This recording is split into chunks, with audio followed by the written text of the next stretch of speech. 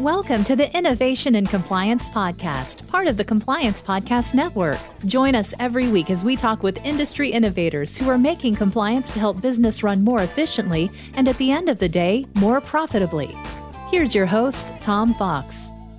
Hello, everyone. This is Tom Fox back for our fifth and final episode. I'm joined again by Nick Gallo, the Chief Servant Officer at Compliance Line, and we're exploring 5 books of the 100 that Nick has read this year. So, Nick, first of all, welcome back. Thanks for having me, Tom. Glad to be here, man. So, Nick, on our final book, we have selected The Infinite Game by Simon Sinek. I was wondering if you could tell us why you selected this book. The short-term thinking has always kind of grated against me. And I remember learning about GE when I was in undergrad, and they were held up as, a great example of an organization that had its accounting right, and they were always able to hit their quarterly earnings. They never missed their earnings. This is while, Jack Welch was running the company. And I remember hearing that, and I remember kind of thinking that doesn't really make a lot of sense. Like, you're doing all these accounting gains just to kind of hit the short-term number. Over the long run, if it's a good company, we'll know. And if it's a bad company, we'll also know. So that short-term thinking kind of grated against me initially. And then as we got into the investing game and into the private equity game, both on the buy side and the sell side, my brother and I, we saw kind of firsthand how short-term thinking can destroy a lot of value, not just in terms of like dollars and profit and stuff like that, but in terms of the quality of life or the opportunity cost of, the impact that you could achieve with this portfolio company that you weren't able to achieve because you had to do something over the short term. So Simon Sinek is a guy who's, I haven't read a book of his that I haven't really enjoyed a lot.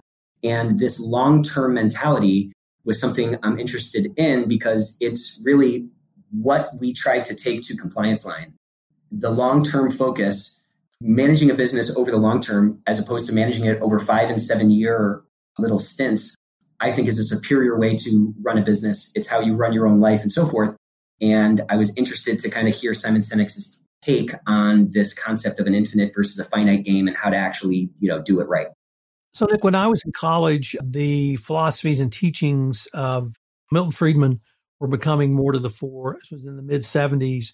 And it was shareholder value, shareholder value, shareholder value. And that really led many companies to move from not just increasing profits, but to focusing solely on profits, profit maximization. In the 50s, we saw what they called runaway shops, clothing manufacturers moving from Northeast into the Carolinas to get away from unions. This was even beyond that. Jettisoning innovation. This was jettisoning working with local communities. It was jettisoning such things as pensions. And it was in many ways jettisoning employees. And then as we moved into the 80s and we sort of went through the merger miasma of Greenvale, we began to focus on not profit maximization, but quarterly profit maximization. And not what have you done for me today, but what have you done for me this quarter? And, next month is a new quarter. What are you going to do for me then? And that pressure was really dramatic. And I can remember the first corporation I worked for, orientation meeting was, we are focused on our quarterly numbers. And you as the lawyer, if you have to stay up all night finishing contracts till 11:59, then we can recognize that revenue. And that's good. And so it's that sort of mentality. Now, we have had some change in that, and many worried that things like that led to income inequality and other issues that bedevil the country today. But we've had to move away from that. Certainly the statement of purpose of a corporation by the Business Roundtable. We have the NASDAQ putting forth a regulation that companies include diverse boards now. That probably will be adopted by the Securities and Exchange Commission. So in a wide variety of areas, we've moved away from that. Do you think the infinite game really helps us to understand that process? I do. I'm glad you brought up the Friedman thing, because that is really a massive departure and probably casts the largest shadow on, the general sentiment toward capitalism right now. And it is materially different from what was described in 1776 by Adam Smith in The Wealth of Nations. In there, he said a business primary focus should be its customer. This is, he found that to be extremely obvious because a company that doesn't take care of its customers is obviously not going to be around very long. So a company's job is to focus on its customers and focus on the needs of the company second. Well, to your point, when Friedman came out, it turned the purpose of an organization from this sort of broader, more holistic entity within a community or a country or something to this myopic, to your point, focused on maximizing shareholder value. He said in his article that the primary responsibility of any free market enterprise is to make money, and that money belongs to the owners or the shareholders of the company. So that shift, by definition, a priority, whatever's in the top priority, it only has one seat. You know what I'm saying? So like whatever the top thing is, that's going to govern everything else. That's the capstone to the pyramid. That's the god of the company. And when the god of the company becomes money and profits and maximizing profits, well, then it leads to all these things that you're talking about. It leads to the Wells Fargo thing, and it leads to all these other violations, because now the name of the game is not, what's in the top spot? It's making money. Okay, well, then I'm going to bend rules and I'm going to step over lines and so forth. I'm going to put integrity secondary to that goal of profit maximization. It creates an environment that allows for a lot of bad behaviors that we in our job and industry are kind of fighting against. And you can always seem to kind of trace it back to that short-term thinking that kind of plagues everything now. At least inspired by the example of Amazon and Jeff Bezos, who was very public about in the early days of, and even to today, that Amazon is not around for the short-term play. He would take losses.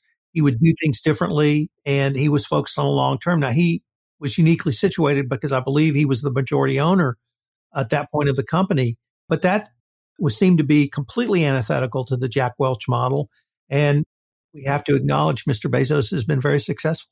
Well, just think about how something grows. Like nothing grows on this sort of straight line with a constant curve. That's not how anything in life grows. Things grow, if you plant a seed, just chart how tall a seed is over its life. That path is very parabolic. It even looks like an S. And so those inflection points don't necessarily happen in nice bite-sized 2 to 3 year periods that correspond with a private equity fund raising a new one, or quarterly earnings in the case of a public company. So it seems super revolutionary, but it's kind of a function of where everyone's heads are at with respect to, hey, quarterly earnings are the thing. These CEOs who I actually look up to a lot, and a couple of them were highlighted in this book called The Outsiders. These are these atypical CEOs, and a large portion of them, they wouldn't give any quarterly earnings. And I just always thought, man, that's how I would do it. Because how do I know what's going to happen in a quarter unless I'm spending a ton of effort with a bunch of off-balance sheet, accounting games to hit it? It seems like a bunch of wasted effort. And so folks like that who were able to take that long-term view and frankly become a success is another wind in our sail, another gust of wind in our sail to stay on this course and, not sort of fall victim to this shorter term thing that we think kind of plagues or bedevils, to use your word, a lot of maybe most organizations in our space or the whole economy. Nick, how does building trust with your employees really help facilitate this type of approach? So that's a really good question. So it facilitates the approach because the glue to the company is trust, right? It's either fake trust or real trust. People are either going to be fake toward you because they want their paycheck, or they're going to be real toward you because they know that they've earned their paycheck. So the first thing we did when we came into the company, we flipped the org chart upside down. We put ourselves at the bottom. That was a trust positive move in and of itself. We're always talking about this stuff, right? We're always talking about long-term focus. We're always talking about we're running this company over the long term. We're going to do what's best for the business over the long term. As people started to believe that, their guard began to come down and they could engage in a more authentic level. And some of that baggage that they were carrying with them from other jobs where they got screwed over, or they got knifed in the back or whatever, all that jadedness, as we've been able to start to melt that stuff away, you get a level of engagement that you just can't point at. I'm not walking around with a riding crop because we're all animated and we're running toward the same goal. We all want to make the world a better workplace.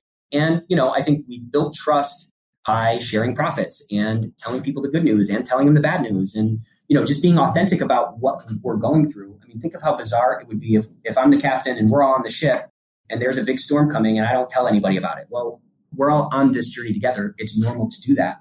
And again, when you take this long-term focus, when you take this infinite view, you now have time for that. I have time to invest in somebody to get them to where they need to be. They have the right heart, but they don't have the right skills. Great. Let's get them to where they need to be. A client is struggling and they don't have budget for the upgrade. Okay, well, then I can give you that upgrade now because I know that I'm going to earn your business over the next 10 years. And that's really what I'm going for. I'm not just trying to maximize how many nickels can I shake out of your pockets this year. I want to keep a client for a long time. I want to keep a teammate forever. So I think in focusing on that long-term and that infinite game, and really trying to lean into situations where we can build trust by, like I was saying, admitting that we don't have all the answers or admitting our faults or, apologizing when things screw up. You just end up hitting this tipping point of a parabolic unleashing of the things, as Hinton was saying, there's a ton of magic in our workforces, and we're all just kind of going on the Indy 500. We're running this race with a bunch of flat tires, and that trust can really seal those tires up and help us run down the road faster. Well, Nick, unfortunately, we're near the end of our time, and it's been a fascinating series. I hope our listeners will have enjoyed this as much as you and I have recording it, and certainly I did rereading or researching the books that we've selected. This has been a ton of fun. I just wanted to thank you. Thank you so much for having me, man. I really enjoyed it. Thanks a lot. If you want to stay up to date on the latest innovations in compliance and help your business run more efficiently, subscribe to this podcast and help spread the word by leaving a review.